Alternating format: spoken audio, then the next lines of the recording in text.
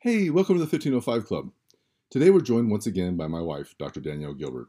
As I've said before, today's episode is probably long overdue. If you know anything about lip tie and tongue tie, then no doubt you've heard a lot of opinions. Today, my goal is to give you a view into the perspective of those who actually perform these procedures. This is a view that I've had the privilege to share with my wife for many years now, and I think there's a lot of perspective you can gain from it. So without any further ado, Dr. Danielle Gilbert.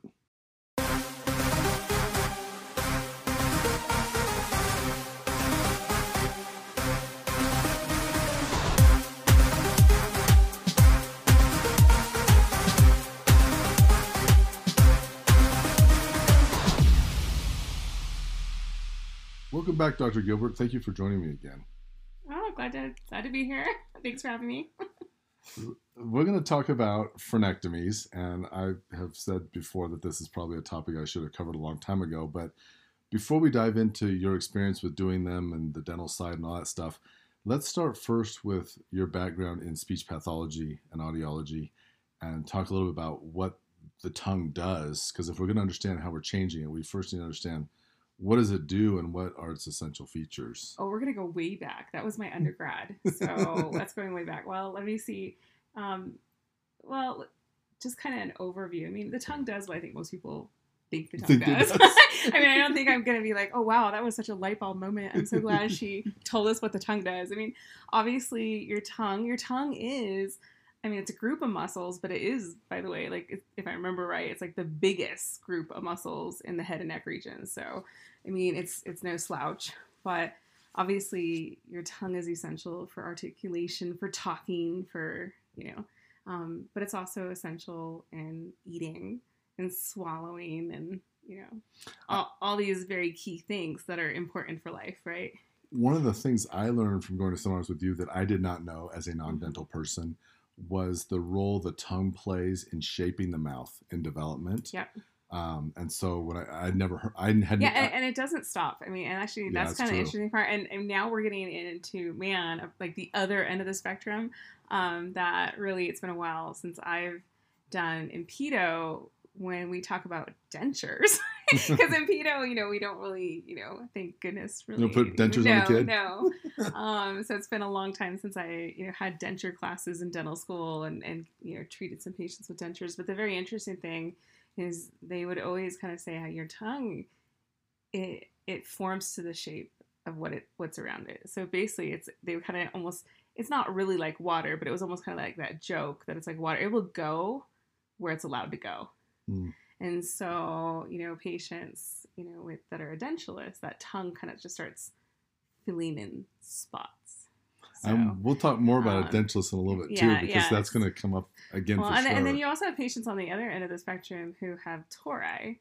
And some people, like, bless their hearts, they have upper tori. They have upper tori and even lower tori. And that's bony structures that on your maxilla and on your mandible form on the inside. So, I mean, there's some people that are trying to park their SUV in a very tight little space, in a compact car, space. And then, of course, you have, like, other issues with growth and development where maybe they don't have enough room in their arch and stuff for other reasons. But your tongue is very interesting because it tries to mold to the space that it has. Does that make sense? Yep. Okay. And then the other part is that during development, you learn coordination of the tongue. And that's where the tongue tie starts to come in. That if you're going through key developmental stages, but you can't move the tongue the way you need to move the tongue, you're not going to develop those motor patterns. Right. And, try to kind of keep it at more of, just like the overview, right? Mm-hmm. Not getting into necessarily the nitty gritty detail, which, honestly, I'd have to probably crack some books and this stuff can get as detailed as you want, right? The universe of the details. But it's amazing how many things we actually take for granted that are really actually complicated things that we do in the human body. But with the development, I did not really realize until pediatric residency is that, yes, your swallow is supposed to change. Now, not everyone has that, and that's kind of a problem. But for babies, and this is the part I didn't know, and we happened to be having our first little one while I was in residency. So I think that like some of these things maybe hit home even more, because it's like, it wasn't that I just was learning about hypothetical things, because it was like I would go home and be like, oh my goodness, well, babies are obligate nasal breathers.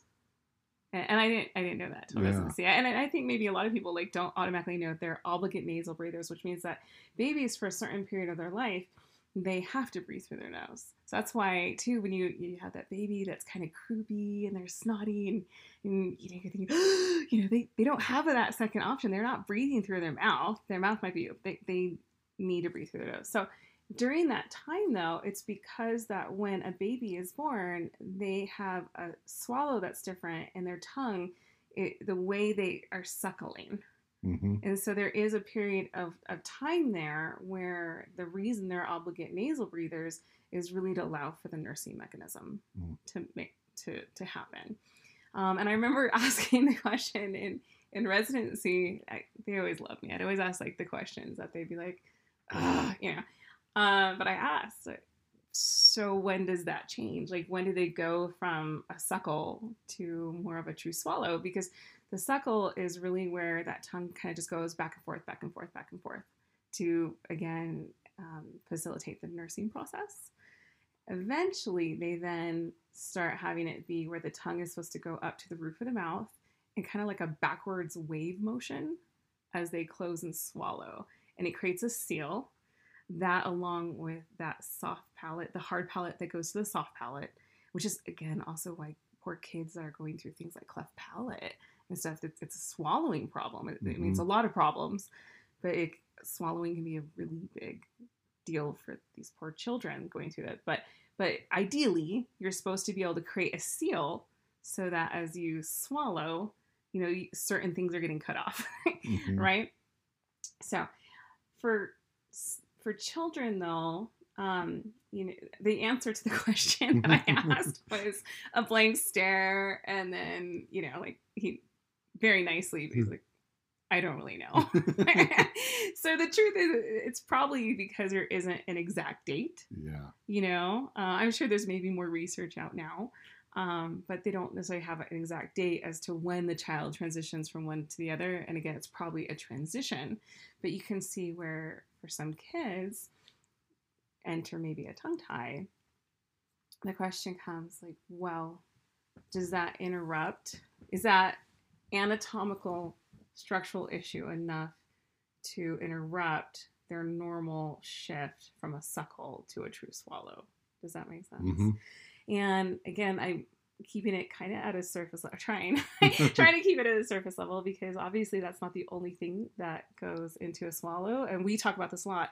You have anatomical features, but even if all the anatomical features are correct, you also have neurological features. So I think of it like you might have a beautiful building and a wonderful structure, and that's part of it. But if your electrical isn't hooked up right, the light's still not coming on. Mm-hmm. You know, and of course, though, at the same time, you can't, the wiring, you know, you can't have the wiring just right and everything if the building's falling down. Mm-hmm. So it's a very loose analogy, but I try to kind of compartmentalize that there's multiple features that go into, say, a swallow, or go into articulation, go into all these things that our tongue does. Yeah, so the function is not purely dependent on the anatomy. There is a neuromuscular coordination that without that, you have it looks beautiful, but it doesn't work. Yeah, there's, yeah. You know, and again, we could go, like I'm still trying to kind of do surface, but you can go as detailed as you want in that, because all the different brain functions, we talk to say neurological, but there's multiple levels of brain function. You have the ones that are your autonomic, right? The things that you just kind of do. So we have that side of neurology, but you also have the things that you're doing because you're consciously choosing to. Mm-hmm. And all these things that when you see this beautiful, amazing baby, you take a baby that is healthy, all these things that start happening and they're developing, when you really start thinking about all that has to go right to have all these things happen, they're little miracles. Everything is kind of amazing, because the truth is all these little things could break down And even little areas of breakdown can be big problems. Yeah, and in the mouth, you've got all these muscles, and some of them are controlled by spinal nerves, and some are controlled by cranial nerves. And the more variables you have, the greater your potential for dysfunction. Yeah. Because they all have to work right. And so that's where this starts to become really complicated because of the tongue's role in both speech, in hygiene. We can talk about that a little bit more later. Swallowing for eating, even chewing. The amazing fact that we chew things, and yet hopefully we don't bite our tongue in half. Like we have to coordinate all these activities. All the proprioceptive abilities. Yes. That and the sad thing is sometimes we see this so well. Unfortunately, when you see it broken down, there are unfortunately definitely these really really sad cases of kids, different syndromes, maybe like an autism like spectrum thing, like where they don't seem to have that proprioceptive feedback. And again, these are rare, but these rare cases where they are self-harming, and you see this, like, you see these horrible things that your heart breaks, and you feel bad for the families, and there's not really there's no easy solutions. I mean, these are extreme cases, but you see what happens when that proprioceptive, when those things that are supposed to be there break down. And I mean, I remember in residency learning about some cases where sometimes the only thing that they really could offer, so these are like severe cases, but to actually look at like extractions because the kid was constantly self-harming their tongue. Yeah. So, man, I just went right to the sad stuff. I mean, the heavy stuff. But again, I think, I don't know, maybe that's just kind of how sometimes I think things through. All the things that so often you don't even really like notice they're there until you notice that they're gone. So again, they think of a symphony, you think of like, orchestra, and played a little bit of, got roped into jazz band in high school, right? The piano, and some of the things that you don't often notice in the rhythm section that they're even there when you're listening to the whole orchestra, but you kind of notice it when it's missing. And sometimes you can't even put your finger on it, but you're like, something's not right. Does that make sense? That's what everybody says about the bass guitar. Yeah. You'll never hear it, but you'll notice if it's missing. So yes. It's kind of like that. It's exactly like that. And so I think, though, especially in residency, some of those cases were super helpful, really in just learning, but also having a place to put some of these things in my head, because then it really kind of highlights the importance of each piece of the puzzle. So, but anyway, I hope we didn't go too much on a tangent with all that. No, I think that sets a good foundation for the tongue and why it's important and what it's doing and some of those other features. And again, we'll talk more about hygiene because that's going to come up again. But when we first started going down this road of learning about frenectomies, I, for one, was like, tongues can be tied? Like, that wasn't something I really was familiar with. Yeah. So, but I remember the very first question we had, being very doctory about it, was, what is the criteria for cutting a frenum? Like, what criteria do you have to know when they should be cut and when they shouldn't? And that question was not as easily answered as we thought it might be, or as straightforward. No. So let me have you talk about that some and that road. And that may take the next hour. I don't know. I think that's, especially coming from a dental background, which, by the way, I remember, I guess I should back up a little bit. So maybe I should explain a little bit of how I even came to this. Yeah, because you didn't learn it in residency, and that's probably an important point. No. This was not talked about then. So for me, my background's a little different than most. I would say different than most of my colleagues, at least in the dental profession. I know that there was at least one other guy out there that was speech path, but I don't know if there's too many more that went speech path to dental. But my exposure to the world of tongue ties, so the world of ankyloglossia, because I mean, of course, when we're talking about like ties now, it's just like this tie and that tie, and there's technically 7 different ties, different places the soft tissue in your mouth is considered, quote, tied.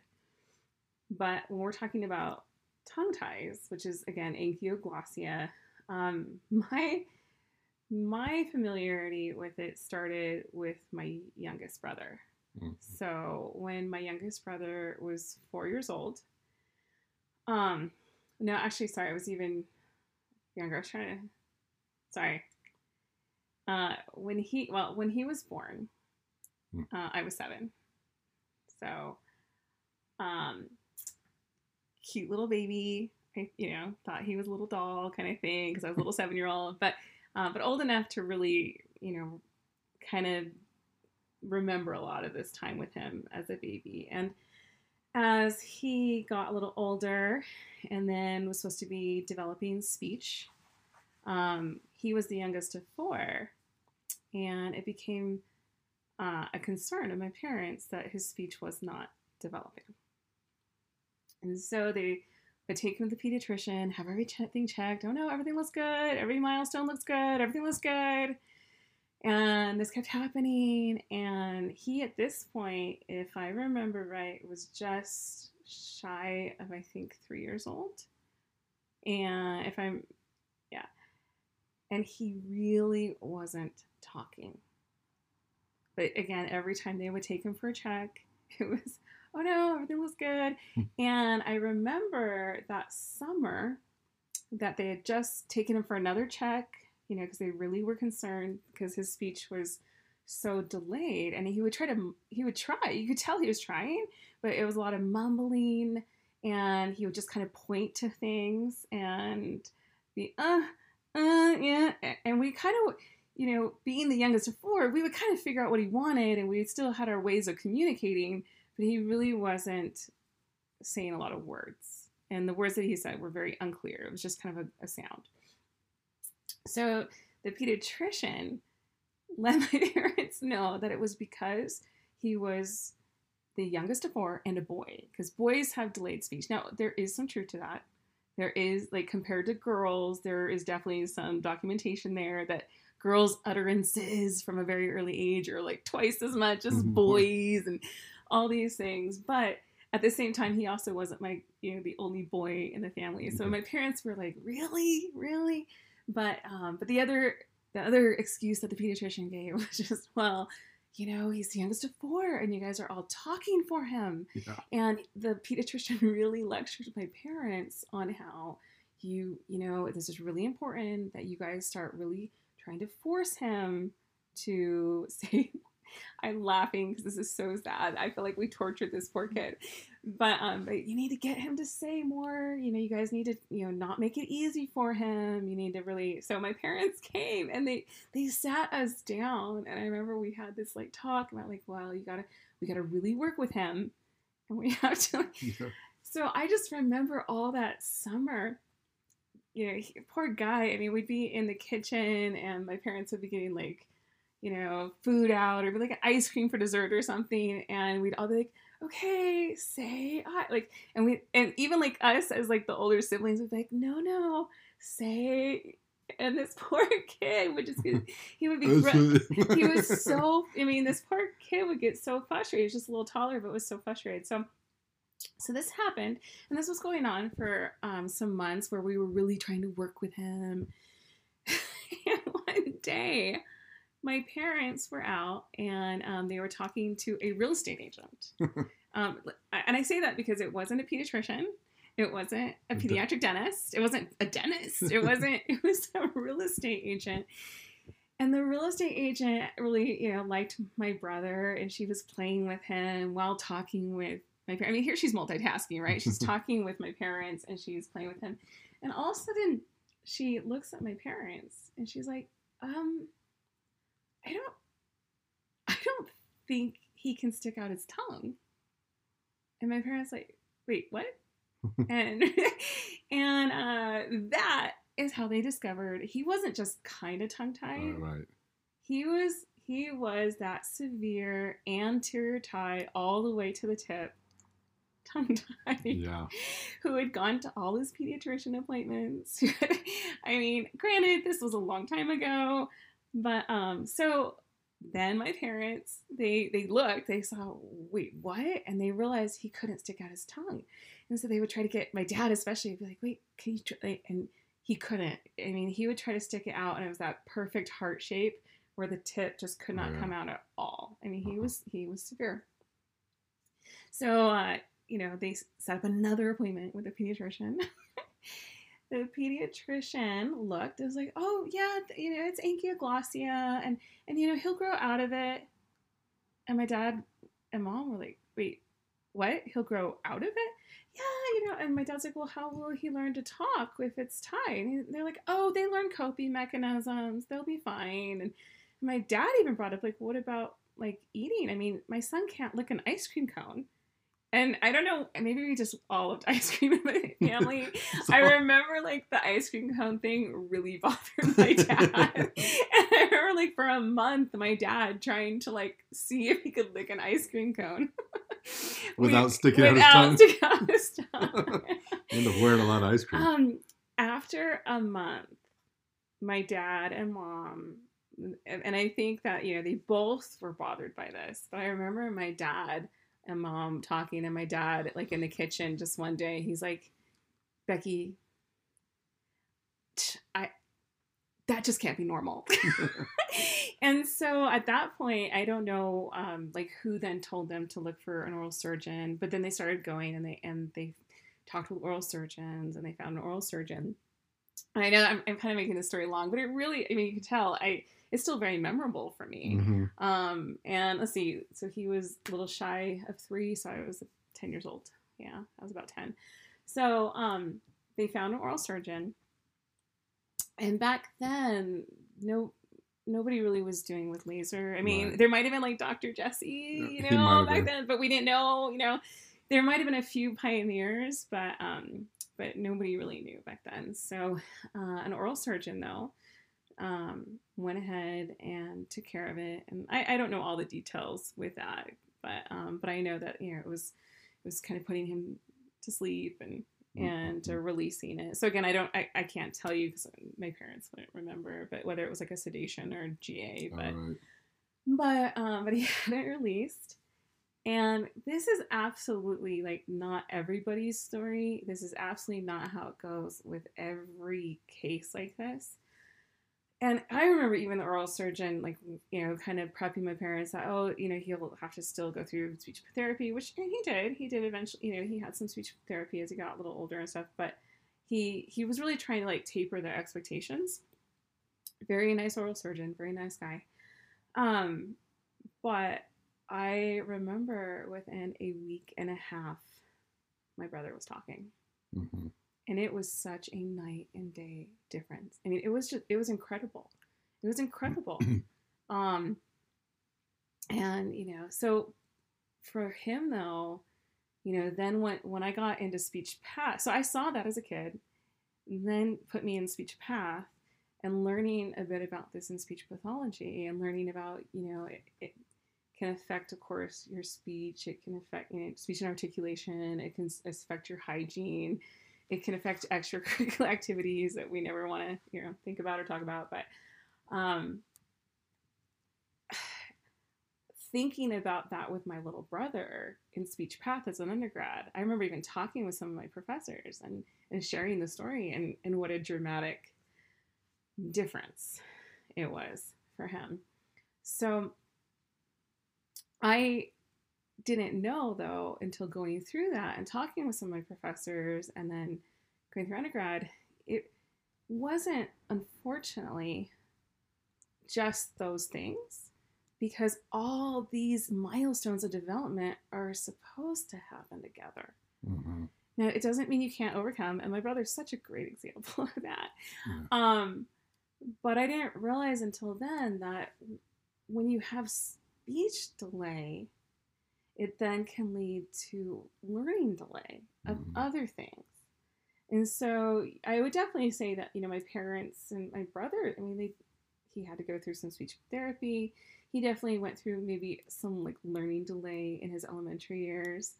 He has a doctorate now. He's great. Yeah. Like, he came out of it, but he had to really overcome a lot. He had to work through a lot. And those were, all things that, so leaving speech pathology, I think made me very aware and very passionate about the fact that really, if my brother hadn't had parents that fought for him, what would have happened? I mean, he now gets up and he's a public speaker. I mean, he will, he maybe doesn't love it, but he does it and he does it well. But what would have happened? I mean, he'd still not be licking an ice cream cone. I mean, so I think that it made me very passionate about it. So then going to dental school, I thought, well, I'll learn more. I'll learn more about that.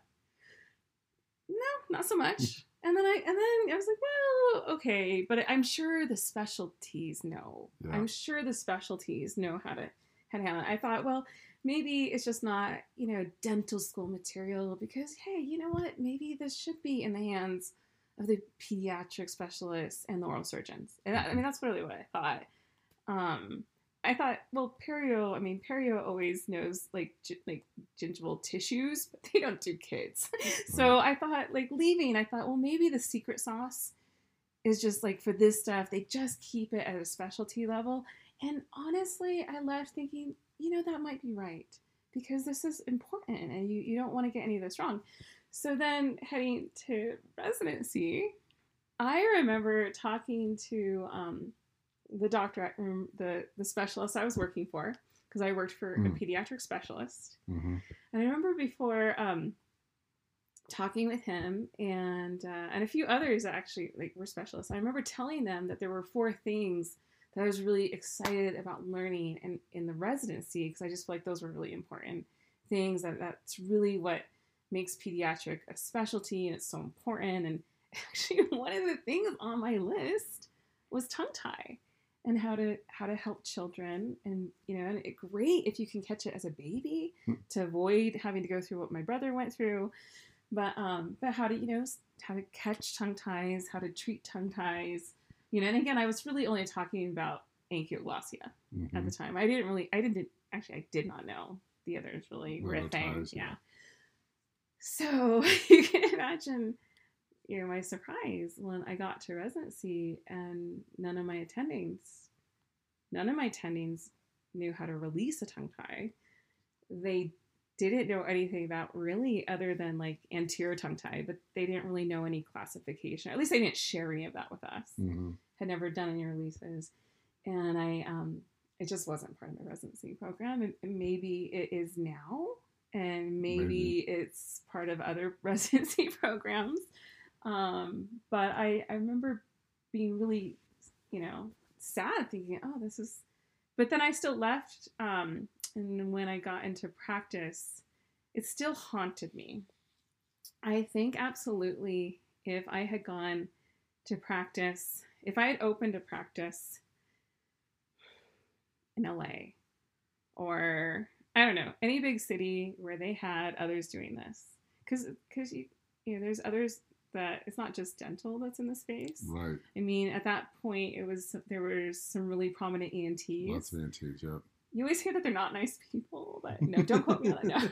No, but they're doing a good job, and you hear about the ENTs, some oral surgeons. But if I had been in a place where I felt like, oh, well, there's representation, these kids can get help, that's fine. I would have just let it go. Mm-hmm.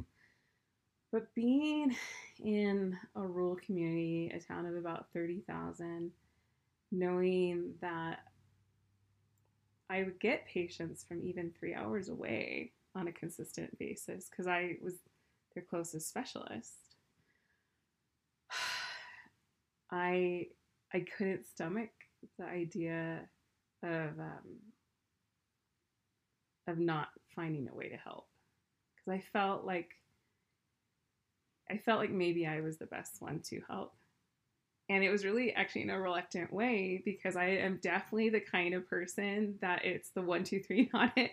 If there is a person in the room more qualified, I am happy being their assistant.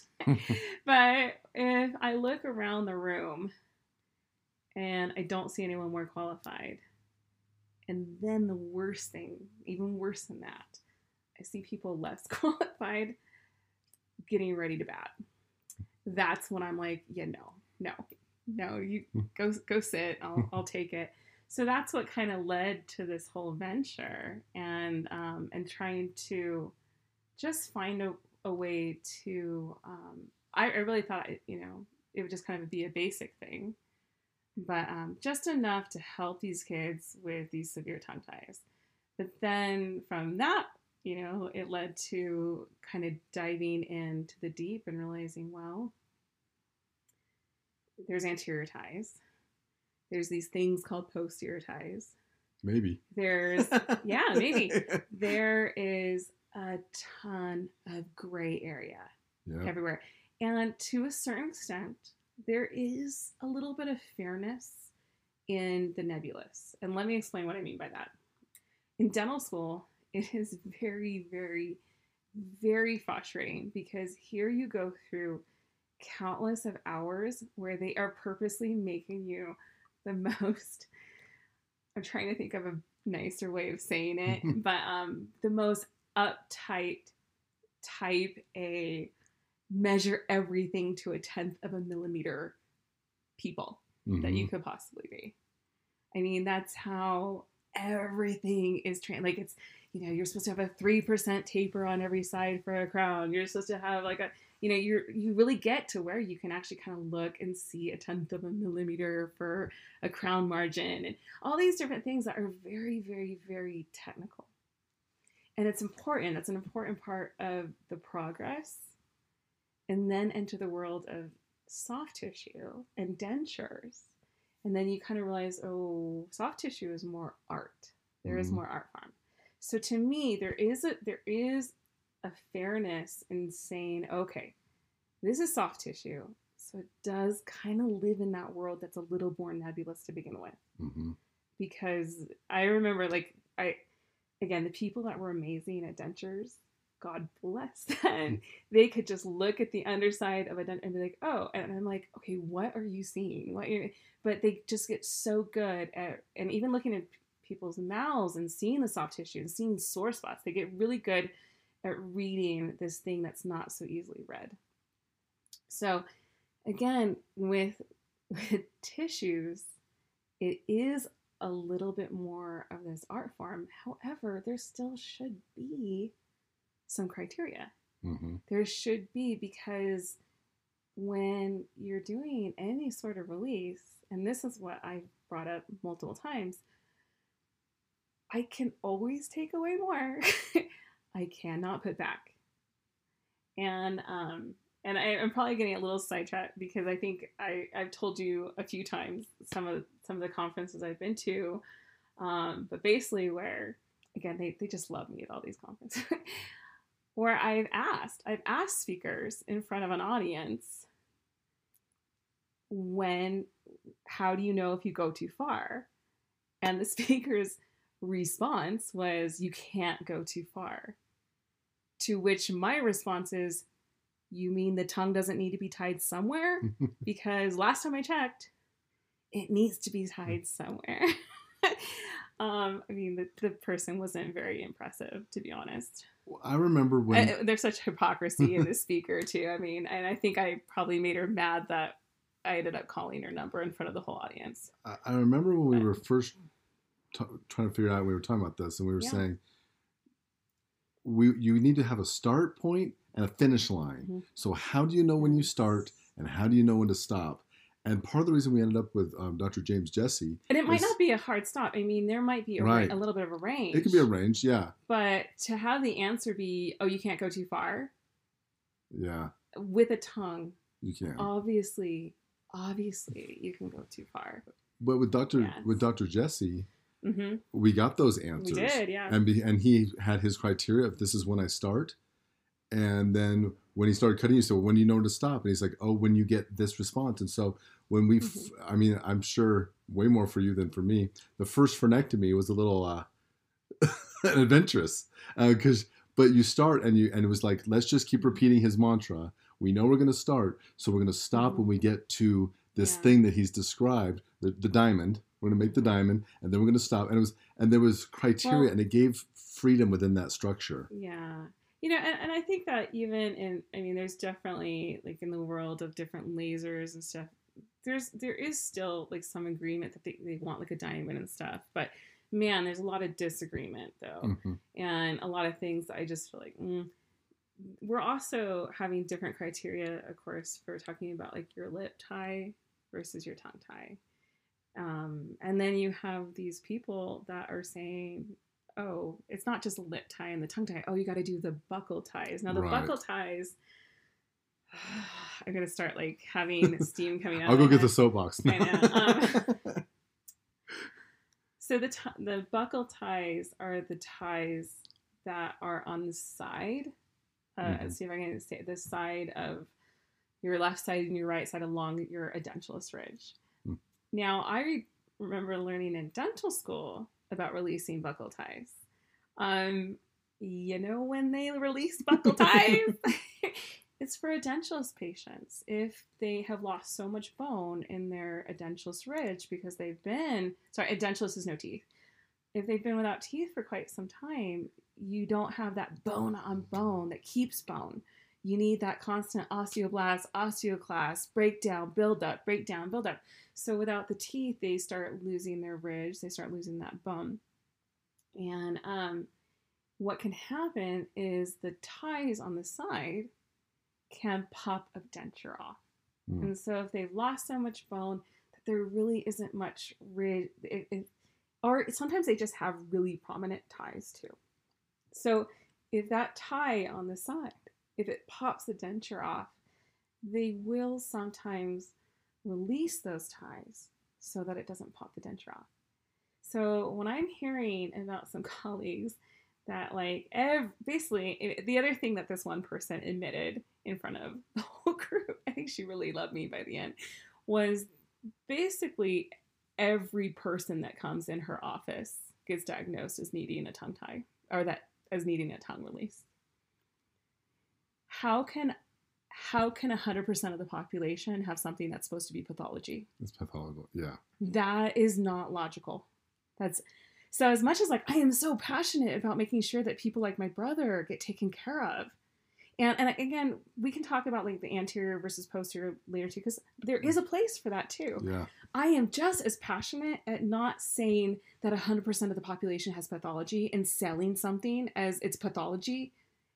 But yet you basically know the consultation is just something you make it look like it's an assessment when you know every single person that's coming into your office is getting assessed as needing this, every baby. And they were really big. This person was really big on pushing how, I do the buckles too. Like, you really should always do the buckles. That baby may be edentulous right now. They are not supposed to stay edentulous. Like, what do you mean you're cutting the buckle ties? Why? I don't know. And I'm sure, like, I'm sure, do you have many dental people that listen to your podcast? I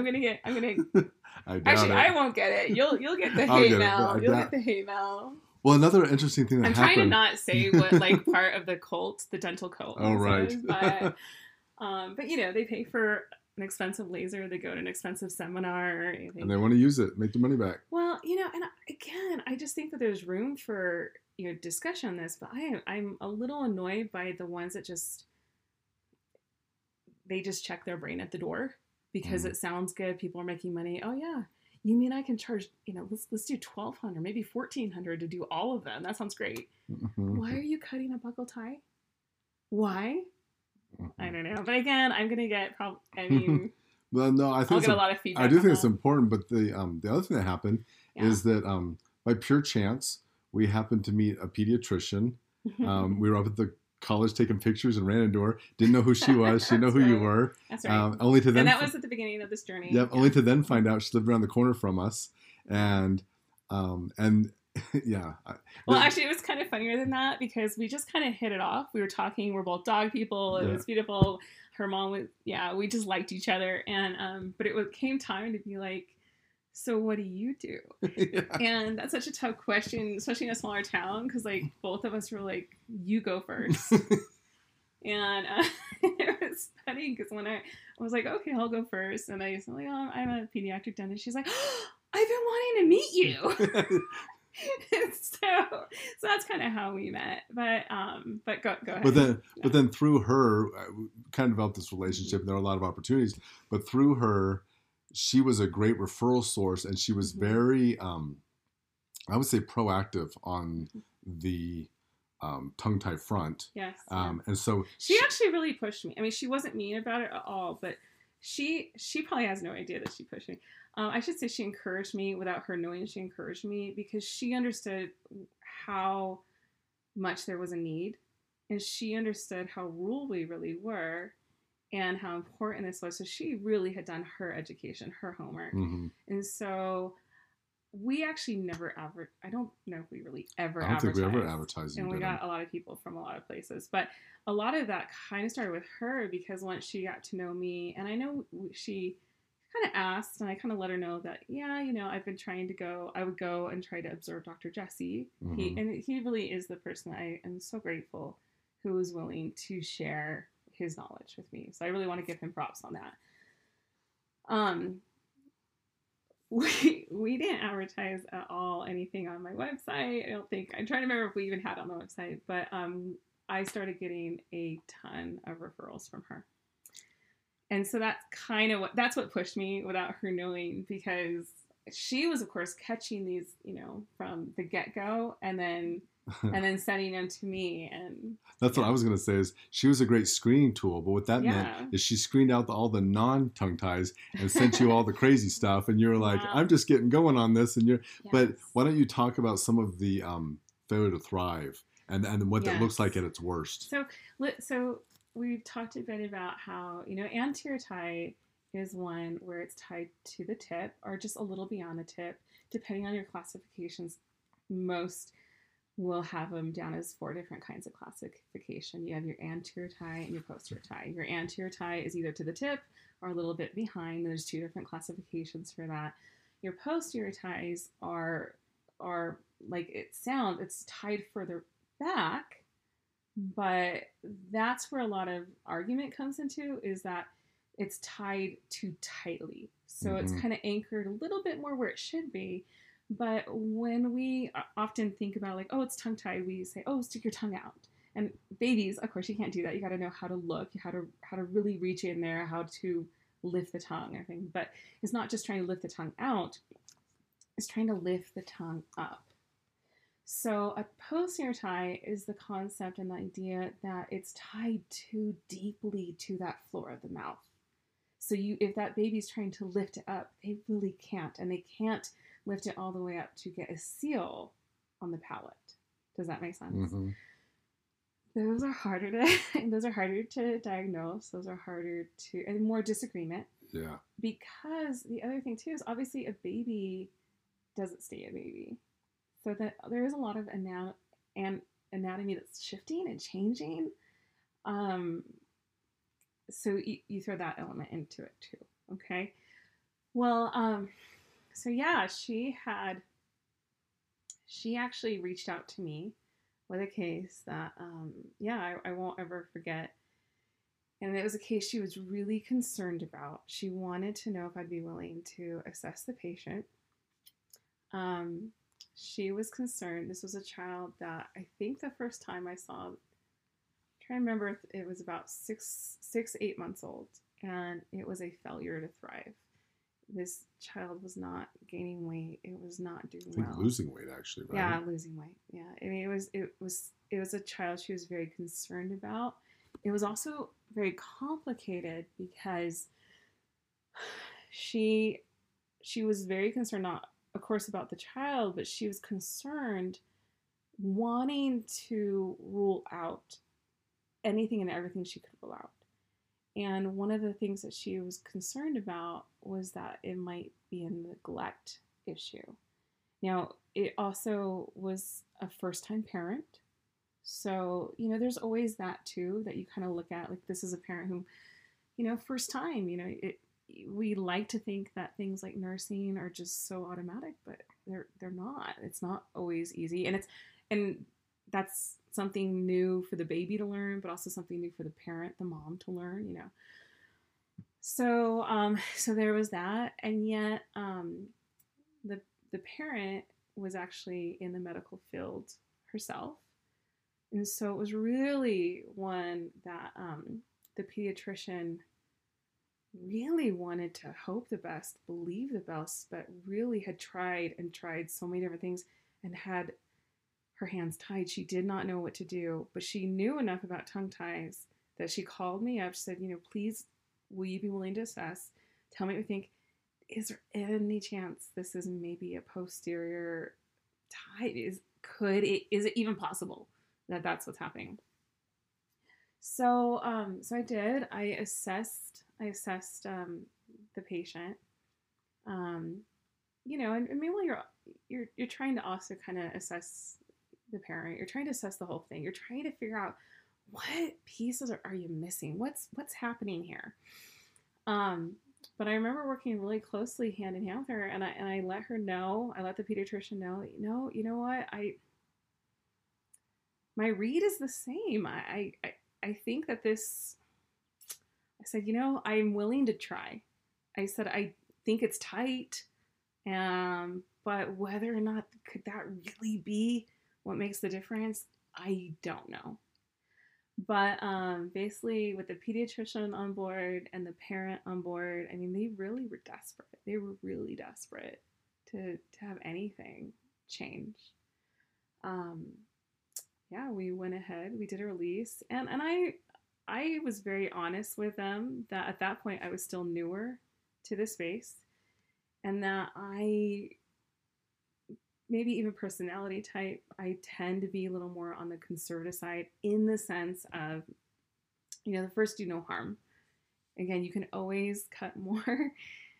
You can't put back. So I wouldn't say by any means it was an aggressive release, but I did. I mean, I really tried to do Dr. Jesse's guidelines. I was really looking for the triangle. I did a nice release, but I want to be clear, like, it wasn't aggressive. No, it wasn't anything that way. The other thing too is we were concerned this child was already struggling so much that the one concern we had, and I did talk about with the pediatrician and I talked about with the parent, is I didn't want to cause post-op pain to the extent where we maybe would get a hunger strike. Like, this child was already having feeding issues, and it is a possibility. I mean, it's not something that's super common, but you never know what baby might go on a hunger strike. I mean, everybody feels pain differently, and a baby can't always express it the way you can if you have speech, right?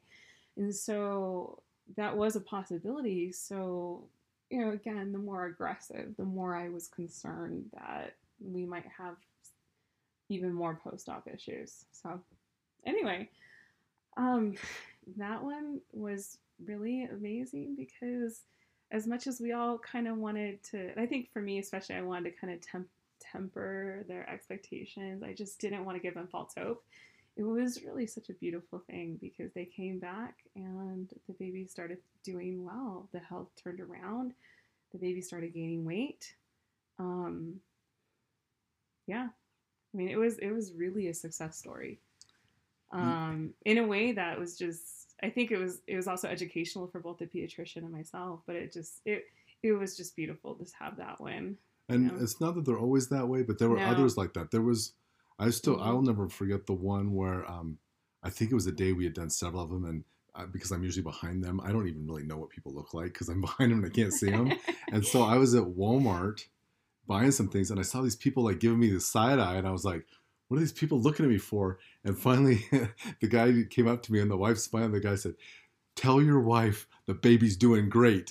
I was like, okay, we must have done a frenectomy. And then I had to that would happen. And then I said, oh, really? So then I got them to tell me more. And really, that was another turnaround story. They said, yeah, really, we were, as first-time parents, we were scared. The baby wasn't doing what they were supposed to be doing. Now the baby's doing great, gaining weight. Everything's good. Mom's happy. It's all good. So we get those. The other side is that I think in the way that we've always done it, you did have criteria to know when not to.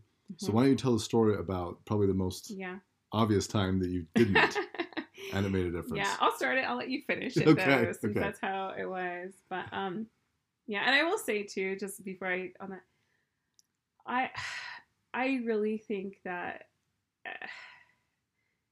that and you saw I never ever took.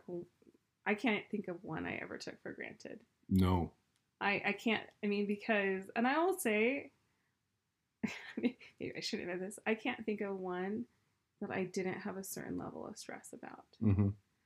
But to be honest, again, maybe it's my personality. I know a lot of rodeo cowboys out there in the field, but I also I mean, how many times would I say privately to you, the day that I'm not at all stressed, I retire. I should be doing this. I shouldn't be doing this. Because at least for me, I felt like, it always, they're not long procedures. I mean, with the advent of lasers, they are not long procedures. It's amazing what can be done, but you never take it for granted. You always, especially with the tongue.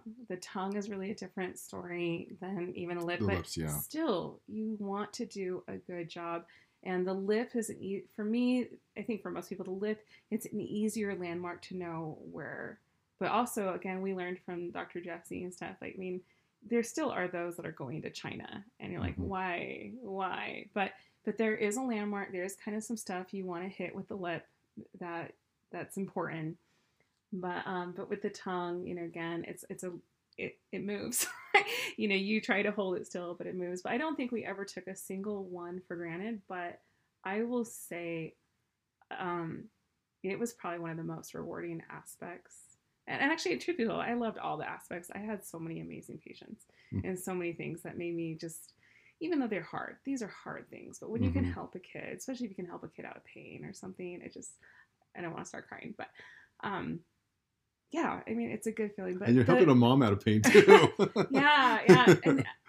But I would say that we had some of the most, of all the aspects of the practice, like, I was always blown away by how grateful the parents were and how often we really, we just had such nice feedback, but that really, they just were very, very grateful when you can help them through these issues in this space. And we really didn't talk too much about the lip tie, because that's a whole different topic in a way too. But again, in these early, those early weeks and early months, to try to help a baby go from not feeding, not nursing, helping a mom who is in pain and ready to give up, to turning the tide for them and making it where now the mom and the baby, they're doing well, and you get them through that. I mean, there's it's such a rewarding feeling. So I had this case, so I'll get back to the case you're saying. That also really was like a landmark case, I think, for me. And I think also fairly early on. I'm trying to remember when, but not so early on that I didn't, I've got, God bless all like the early patients, because it's why all doctors are ever practicing, right? It's a steep learning curve. I was always probably ridiculously honest about that with patients, being like, well, I'm still new to this. If you want a referral, you can go 3 hours. Yeah. But there was a case. I'm trying to remember how long I had been doing frenectomies for. I would think probably maybe 6 months you've been doing them. Yeah. Maybe around there. Probably somewhere in there. And knowing that, again, and maybe this is too, like, we're like being married to a chiropractor and seeing that, and then having the speech pathology background, but also just, I think the other side of it is just, we talked about, even on our first date, diagnosis. It's like the real estate, location. If you get the diagnosis wrong, everything else, like your whole treatment plan, throw it away. Like, it all starts with proper diagnosis. And I think about my dad, how my dad would always give the analogy, if you're flying a plane, and that pilot might be an amazing pilot, but if they're going from LA to New York and they're 1 degree off, that 1 degree off is all the mistake it takes to never reach their destination. And so I think that when it came to diagnosis, I think all these little pieces of the puzzle were just enough for me maybe to question in a way where I recognize how important it is to hear your patient. Like, not just have them come in and immediately be thinking, oh, this, and this, or even just the exam. You do the quick exam, but if you're not listening to the patient's story, you don't have those little red flags that go off, go ding, ding, ding, ding, ding, something's not right. Like, something doesn't add up. So a parent came in with her little one, and oh man, she was a pro mama. Mm-hmm. This patient, little guy, seventh child. I'm trying to remember, was our eighth. Yeah, somewhere around there. It was like seventh or eighth. I mean, beautiful family, and the mom. I mean, you can't get more of a pro mom than this one. So this mom starts sharing the issues that the baby's having, and he's having just total feeding issues. And I remember she was so exhausted, and granted, she also had like 7 to 8 or 8 kids. I'm trying to remember if it was 7 or number 8. But she kept saying, this baby's broken. Yes. She's like, I've got a lot of babies. This one's broken. Yes. What's wrong with like, this one? She's like, something's just, he's just broken. He's just broken. I mean, I laugh because like he was the cutest little guy. She's like, no, he's just broken. And so we started going through symptoms, and granted, he checked off so many of the boxes that I know most of my colleagues in this space. I'm like, oh yeah, like this is probably a posterior tie. Like, oh, it probably is this. Mm-hmm. It's probably, because I looked, and I definitely didn't feel. I mean, it wasn't an anterior tie that was immediately checked off. But trying to listen, yes, there were things that matched some of the symptoms of posterior tie. But this is where it's so difficult. I always think of it like the symptom of a headache. There are so many different things that can cause a headache. So in dentistry, you have a patient that comes in and is like, doctor, I get headaches all the time. Yeah, you could be like, oh, you're grinding your teeth at night. Oh, you're a bruxer. Let's just get you a night guard, or let's just do, that'll totally take care of your headache. If that's the only question you ask, like, sure, does bruxing cause headaches? Yes. But it's the only cause of headaches. So do seasonal allergies. So do eye issues. So do brain tumors. Like, I mean, you might think like, oh, I just solved her headache problem because bruxing causes headaches. Yeah, but like, so do like 100 other things. Like, that's probably an exaggeration, but I mean, it's probably close to that, right? With headaches. Close to that. So, there's very few things in medicine that we know are what we call pathognomonic, right? And it's just a fancy term for this symptom is caused by only this. Mm-hmm. We don't have a lot of things under the umbrella of health, well-being, medicine, whatever you want to call it, that are, quote, pathognomonic. So as we were talking and she's sharing her story, yes, there were symptoms, gassy, colicky, that fit some of the bill, but there was just something that kept ding, ding, ding at the back of my head being that, something's not adding up here. And so I can't remember all the different questions I asked her, but we talked for a while. But I remember looking at her and saying, I really want to help you. And I want to help you however I can. But I have to admit, there's something about this case and with what you're telling me. And I know at the time I gave her like particulars. I can't remember all of them, but I said, if you feel comfortable with this, I feel like there's something else going on. It might be that the tongue, maybe there is a posterior tie, and maybe that is part of the whole landscape of what we're seeing. But with what you're saying, there's just something in my gut that's telling me that's not the main cause. And we can always cut. We cannot put back.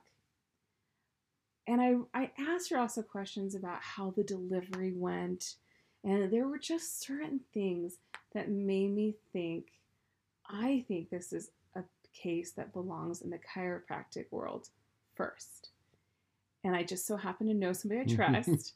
I really didn't know anyone else I trust. No, I mean, and I know we talk about that too. I mean, there's some people that really need to take their little one to a chiropractor, but you need to find somebody you trust. Again, first do no harm type of thing. But we talked, and I explained who, my husband's a chiropractor, but I trust him with me, and I only trust me, I only trust him and like 3 of his colleagues. That's all I know. And I said, our kids, but I said, I really, from what you're saying, I'd like to see what he finds, if you feel okay with that. And then if he doesn't find anything, let's come back and we can try to do a posterior tie release.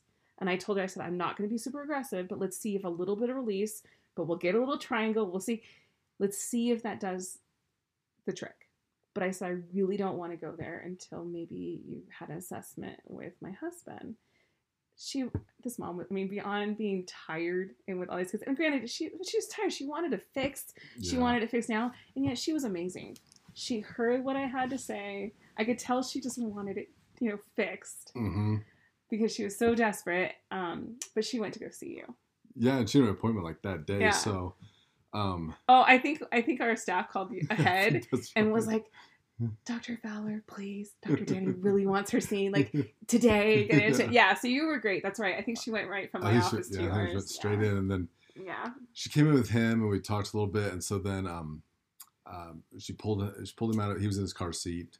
She pulled him out, and I scoped him, and I won't go into too much detail on this, but he was a little tricky because I know most people, if they're thinking baby and kind of gassy and colicky, they're probably first thinking pelvis and sacrum. And I won't say that I wasn't thinking that, but I scoped, and my scope showed me L1. And I remember I thought, really? So I did it a couple more times, and the more I did it, the more I drew out the reading, and it became obvious. And L1 can be a little tricky to scope on a baby. So that's why I did it a few times. So I thought maybe it's just me, but that's where it was. And I thought, okay, I trust my scope. If it says L1, it's L1. So I laid the mom down face up, laid the baby on top of her face down. I usually do it that way with babies that age because it's the softest cushion, but also the side benefit is that when it moves, the parent feels it. I don't like the idea of I'm adjusting a baby and then I tell the parents I adjusted your baby and they leave going, well, I don't really know if he did or not, but we still have to pay. Mm-hmm. I never like that. Whereas if the baby's there on top of them, when I adjust them, they usually feel it and there's no doubt that the job was completed. Mm-hmm. Well, especially in this case, because I laid the baby on top of the mom and all I adjusted that day was L1. That was it. It made it sounded like a cork gun went off. It was like a pop. And she felt it. And I said, that's all we need to do. And she said, that's it. And I said, that is it. So she said, well, since I'm here, can you adjust me too? And I said, absolutely. So she put her baby back in the car seat and strapped him back in. I had enough time to assess her, figure out what I was going to do. I laid her on the pelvic bench side posture. At this point, I had my back to the baby. I laid her in side posture. And all of a sudden, as we were kind of talking as I was putting her in position, and all of a sudden we got drowned out by this noise that I thought a rocket ship was taking off. And if he hadn't been seatbelted in, he probably would have taken off. That baby exploded so much that it was coming out of his pants and like into his car seat. And I looked at him and I looked at the mom and I looked at him. And when I came back to the mom, she's looking at me smiling. She goes, and you know the funny thing is, I'm not even mad. She said, I'm going to have to clean that later, but I'm not even mad about it. So she said this baby, when I first started talking to her, she said this baby had not pooped, I think, in weeks. It had been weeks. Yeah, and I think she said it never was really real. It wasn't really real. Yeah, it was fake pooping, and then it had just kind of cut off and had stopped, and that was going down for real. And then I said, well, there's a couple weeks worth right there coming out at once. Yeah. And so. Oh, I heard about it from her later. Yeah. So then she came back for her 6th month, and in the dental office. And I remember she said, "Oh, I never had to adjust him a second time." She said he's good, and it was all great. And and they never came back for a frenectomy. They let us know, no, he's doing great. That it was the right call.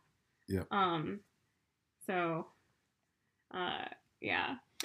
I like that because it covers the extremes. We've got the failure to thrives, and they really, really need it. But then we've also got those ones who don't need it, and we have to diagnose correctly. And so I guess just kind of to wrap up, let's talk a little bit about the lip ties, why they're different, and why gassy baby syndrome becomes part of that one, and why that becomes one of the symptoms we look at. And actually, I really think that it can be tongue-tied too. With the gassy baby, colicky kind of, I think it can go together. And I don't know if I trust always some of the statistics that you sometimes like will hear at these seminars, that like 100% time, like if you have if you have a lip tie, you have the, or 80% or whatever. But at least from my assessments and in my practice, whenever we would get a parent that was concerned with a new baby, or newer baby, in fairness, I'm trying to think if we really ever saw a lip tie that's not attached to the ridge. I can't think of one. So, in fairness, I actually feel like, all babies pretty much, that appears to be where their lip is tied when they're newborns, is to the ridge. Now, that said, some are thicker than others. I mean, some are really thick, ridiculously thick. Wide and then also like dense and some thickness. Are kind of thinly tied there, but then as you go to the lip, they're very thick. Mm-hmm. And then also some are tied there, but they're tied, again, that tightness. You can't pull the lip very far. They're very short. It's a very short tie. So I do not necessarily love the whole classification or the whole like, oh, is it tied to the ridge? Because to me, I'm like, well, can you please show me some babies where it's not tied to that tip of the ridge? Now, granted, some are even beyond and like they almost go over, but most are tied right to the tip of the ridge. But the difference, I think, is how tight is it, and then how thick. Then you also have the human element of the mom. Is this mom a new mom? Is she this is her first time nursing? Is she like that last story where that mom had nursed all of her other kids, no problem. Not a single problem. So when she's saying that kid's broken, I'm thinking, okay, she's obviously right. I just don't know if this is what's broken, is what told me. I was trying to also remember how old that baby was when it wasn't very old. It was not old. But I was thinking it was a matter of weeks. It was pretty young. And maybe a month. Maybe a month or so. Yeah. I can't remember for sure. I'm sorry. That's the beauty and the sadness of, at this point, I've seen a lot. I mean, we really did end up, especially without advertising, I did end up seeing quite a few. But back to the lip.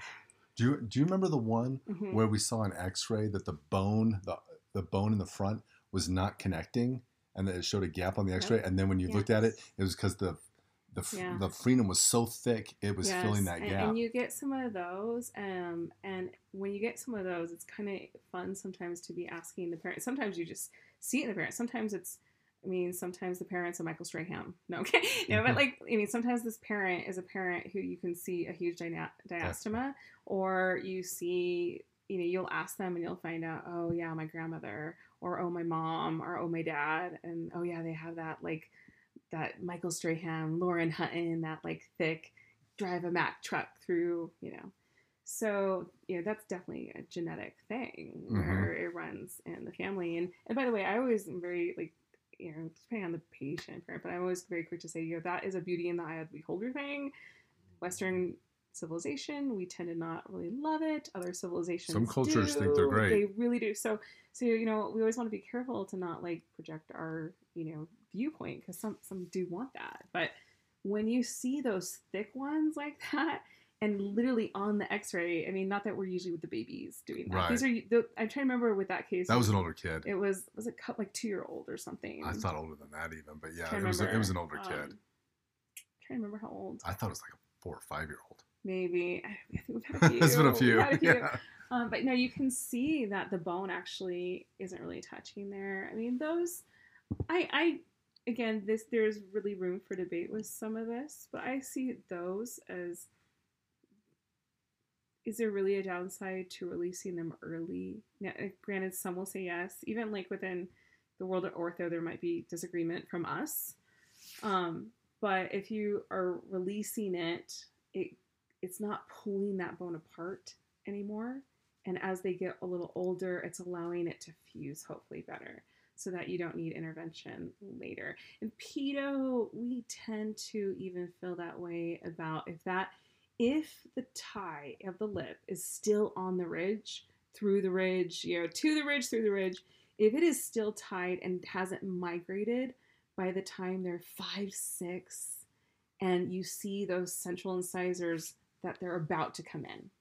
The baby centrals have lost a lot of their root. You look at the x-ray, you see those central incisors on deck, so to speak, like a baseball term, right? There you see they have about 2/3 root. They want to come through. If that tie of that lip, if it's still tied to that ridge, I'm not going to say all, but I would say it's more of a pediatric dental thing to say, hey, why don't we release this now before those come in? Because then it won't be pulling on where the adult teeth want to come in, and it will allow them to come in with less chance of a diastema, with that space, that gap in between. Now, we literally just talked with some ortho today, and ortho sometimes has a differing opinion about waiting until post-ortho and releasing that. So there, and there's room for discussion and debate on both of those. But the pedo, we tend to be that way. And one thing most chiropractors won't know is that any time you have something going on that's then leading to root resorption, you don't have time to do some slow, methodical treatment. Like, you need to make a change now because you're running a risk of losing a tooth. You don't want to see root resorption of permanent teeth. Yeah. Not baby teeth. They're going to resorb. We love seeing root resorption of baby teeth. No, I mean adult teeth. But no, if you're hurting the root of your adult teeth, you're putting it in jeopardy. Because I know there are people who in this space, they're thinking, well, we'll just slowly do these treatments and we'll try to stretch it out. But if it's affecting the teeth in some way and the part that you don't see, you don't always have that time to just do some slow, methodical treatment and hope for the best. That actually like segues to like completely different, where we really don't talk about this in space. If you have a really severe like anterior tie, or even sometimes if it's like a kind of a posterior tie, but usually it would be like maybe even like a class 2 anterior, not all the way to type. But sometimes you see for adults, like when I was doing general dentistry, you see the lower incisors. And you're looking on the inside of them. We call it the lingual side, where the tongue is, lingual tongue, and you're seeing it pooling in such a way that's causing recession of the gums. Right, that's a good example. Yeah. So it's not like root resorption or something, but that's something that. But you're getting definite changes in the teeth, and the changes that. So I mean, there's definitely things that can happen, but kind of back to like the idea of like an infant, like a baby, with the lip ties. And it's specifically, let's just like talk only baby. This is a baby who's needing to nurse. At least in my experience from what I've seen, if you have a parent in your office and they get there because they're having feeding issues, I mean, that's how they get there.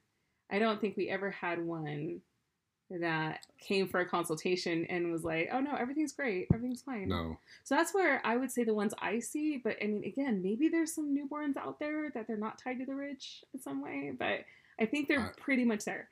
Yeah, I know. But if you talk with the parent and you're finding out, they're gassy, they're colicky, they just don't latch. We're having latching issues. They just don't latch. And again, you have to separate into that category of, is this a new mom?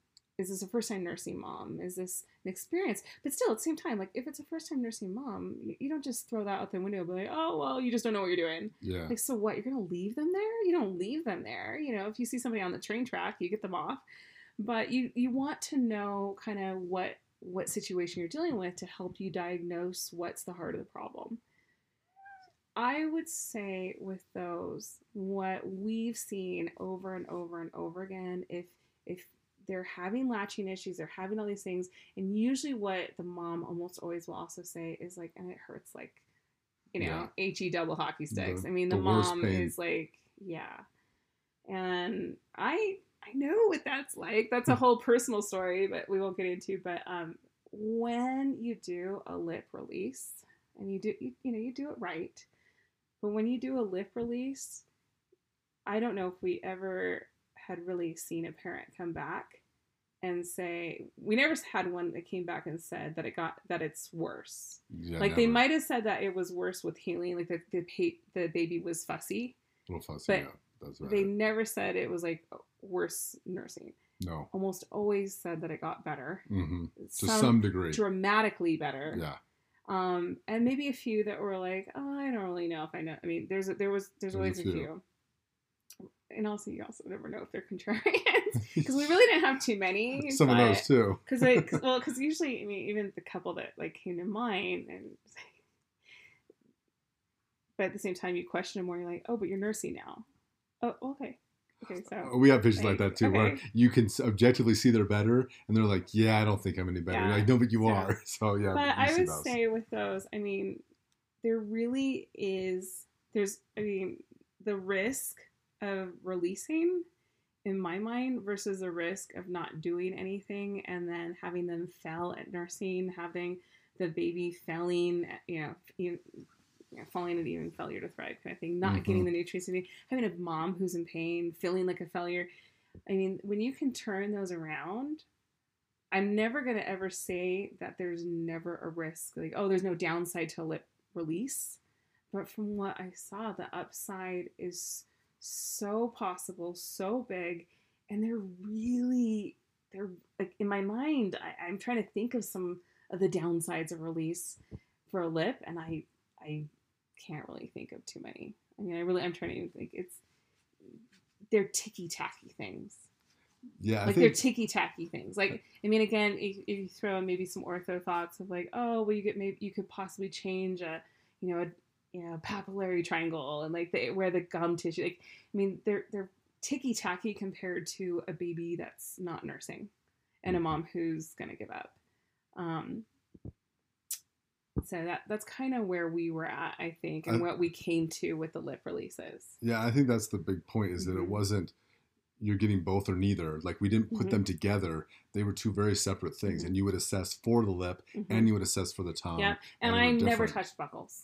Because I was like, I can think of a lot of reasons why I think that this is a bad idea. And I personally was like, at least for me right now, we all grow, we all maybe change our minds over things, but everything I looked into, and I was like, no. So I never touched buckles. I always treated lip and tongue. Now, if they had both, we would treat them the same day. Yes. Yeah, if they wanted, usually they would, but I think it's best to get. But we didn't ever assume anything. No, but if I felt that with assessment, like, I was very honest with, if I didn't see that it was a tongue problem, I wasn't going to just make it a tongue problem. Yeah.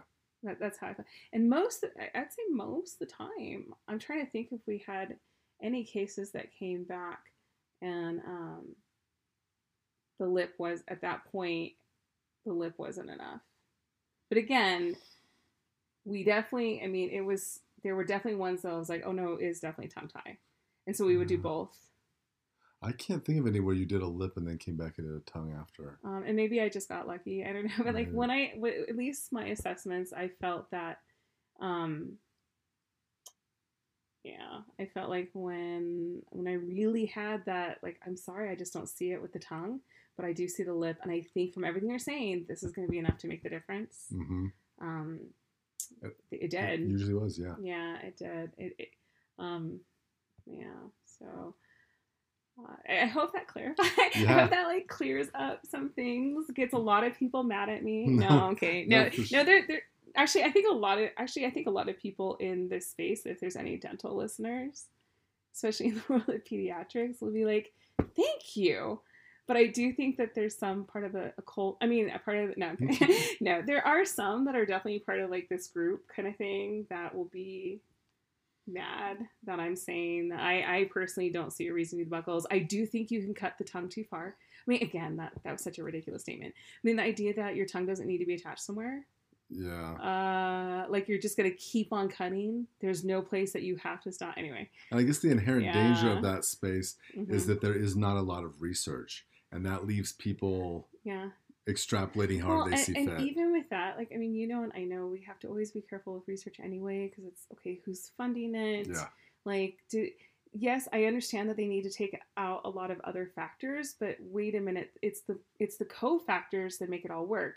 So there's a lot of issues there, but my thing that we didn't really talk about, coming from a general dentistry background, where I did general dentistry for a while before I went into pedo. So I did 5 years of general dentistry, and during that time, I was very interested in TMJ, or really TMD, which is temporomandibular disorder. I was very interested in airway, and it's kind of a long story about how I kind of stumbled, but I was very interested in that world, and very early on started taking some continuing education seminars and trying to learn about airway management, snoring, sleep apnea, TMJ, TMD, like all these things, because they all kind of correlate and all relate. What stuck with me when I entered pedo is what we learned a bit about, like, childhood sleep apnea.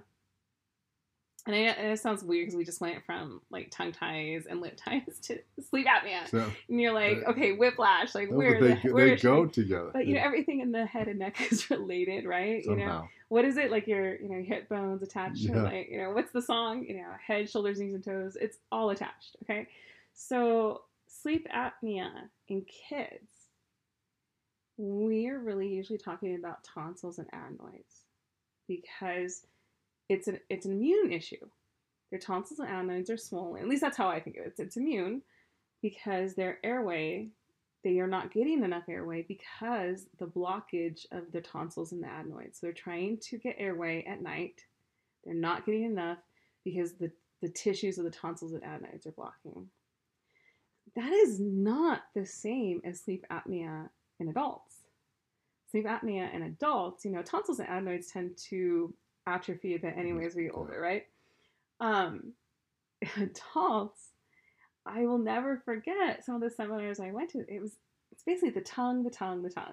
Again, back to the real estate, location. It's, as we get older, the tongue, largest group of muscles in the head and neck region, like all of our muscles as we get older, it tends to lose muscle tone. And what can happen is, as we get older, the tongue tends to fall up and backward as you're sleeping. And also that's why sometimes it depends on, like, how you sleep. If you're a side sleeper, if you're sleeping on your back, different positions can sometimes help with, say, snoring. You know, it's why if, you know, your partner is snoring next to you, you know, you try to move them over, right? You're trying to unblock their airway. Mm-hmm. When you're hearing snoring, you are literally hearing air trying to push by tissues. Again, children, tonsils, adenoids. Adults, tongue. And so you're hearing that. It's really scary how well I do that. But you're hearing that tissue air trying to push back, and that vibration of the tissues, right? So if you're thinking of, like, in that sense, you can kind of realize, like, well, those snoring sounds, that's not, I'm not going to say pathologically, but that's never ideal. You don't want to be hearing that. So with adults, they all start, and this part's mind-blowing. They all start as children. Mm-hmm. Okay. They do. Your reward for surviving childhood is you become eventually adult, right? So it really sometimes would bother me within this space of learning about frenectomies, but tongue ties in particular, and technically it's like frenulotomies, but whatever. Potato. Yeah. But just in case somebody out there who's mad at me for dissing the laser that they love, which I haven't said, like, I purposely have stayed away from, like, calling out the group for sure, but in case they're out there being like, well, she's using the wrong terminology. Well, I'm just using what everyone says. So it would bother me that we would talk about releasing, and again, you would come across these quote unquote experts that will say things such as you can't go too far, but there was no discussion of, okay, so maybe you help them right now. Let's just give you the benefit of the doubt. You can't go too far, and you help them right now. So what happens when that baby gets older and becomes 40, 50, 60? What happens to that tongue? Is there a point where you did release too far that it could cause a problem as they get older, and it makes it even more possible for them to have it fall up and back and occlude their airway, and they have some major obstructive sleep apnea. Mm-hmm. That's another thing that I really know. I'm talking about obstructive sleep apnea to be kind of a little more particular on terms. But I raised some of these questions, and that one I was nice about, by the way. I did not ask it in front of the whole hundreds of people in the group. I tried to quietly ask some of the co-experts, but I was frustrated that there really wasn't answers to those questions. Yeah. Now, and maybe there is now. I mean, I know that, like I said, there's some really prominent ENTs in the space that supposedly do research and stuff, but those are the things that I feel like we need to kind of connect all the dots. And while, again, going back to my brother, yes, let's get people help. If it's in our power to help, you got to help. That's the whole thing. If it's in your power to help, help. We want to help. We don't want any kid going through. And I think, again, what my brother went through, if you can catch it early, great. At the same time, you also have to go to where you're like, yeah, but first do no harm. It has to be help, not, you don't want to make anything worse. Mm-hmm. And so I think that kind of, I don't know if that maybe concludes the whole loop. Yeah. Again, this was like what is it? The 1,000-foot overview. It's the 30,000-foot view, but yeah, that's the loop. I don't know. I was trying so hard not to throw a bunch of different things at once, but I think that there are some things that you can try to simplify. And there's a nice side. But at the same time, you can't do that without recognizing that at the same time, these are actually very complicated things. And as much as we know, there's a lot we don't know out there. There was a saying that I heard when I was, I think, in college. And I remember the professor made the statement that, even if you knew half of what there was in the entire universe, let's just for argument's sake, he's like, you don't. But let's just say, for argument's sake, everything there is to know, half of it. Everything to know in the entire universe, half. Do you think that other half still might have some things that are kind of important? And that always kind of stuck with me. So I feel like we can't operate out of a place of what we don't know. You have to try to operate from a place of knowledge, but we should never lose that humility of realizing but there's still, no matter how much you know, because mm-hmm. none of us are going to get to know half of everything in the universe, but no matter how much you know, you kind of have to come back to but there's still maybe a lot we don't know. And that's where, yes, there's room to move forward and grow in these fields, but we got to have some good respect for them. So, mm-hmm. Anyway. Yep, and that is a good conclusion of that circle. So, thank you for joining us, and thank you for completing that and helping people to kind of see it from a different point of view. Because I know as chiropractors, there are a lot of people who work with babies. There are a lot of people who deal a little bit with some of the tongue tie procedures, but they're not in the suite doing the cutting. So it's a little different point of view from over there. And so I appreciate that. You're so welcome. And I really hope it helps. And I hope that, I hope we kind of hit on some of the highlights. And the highlights that really, to be honest, you get questions about all the time. Mm-hmm. And then usually send me a text or call. Yeah. So, I hope we really hit those highlights, because I know that, actually, I think the beautiful thing is I'm always amazed at some of your colleagues' questions. And I'm always like, why are my colleagues? No, I think my colleagues are, but some of them I think are just afraid to speak up. But I'm always amazed at some of the questions that you come home with from some of your colleagues. Yeah. So I hope that helped. So. Yeah, absolutely. Thank you so much. Once again, I'd like to thank my wife for joining me today and for sharing her journey and experience with lip ties and tongue ties. I hope you gained some insight from hearing her point of view on this topic. If you take the things we discussed previously regarding fascia and you think about it in the context of what you heard today, then you should be able to see that this space offers tremendous benefit to some people, but not without some of its own pitfalls. That means that in this space, the most important thing you can find is someone you trust.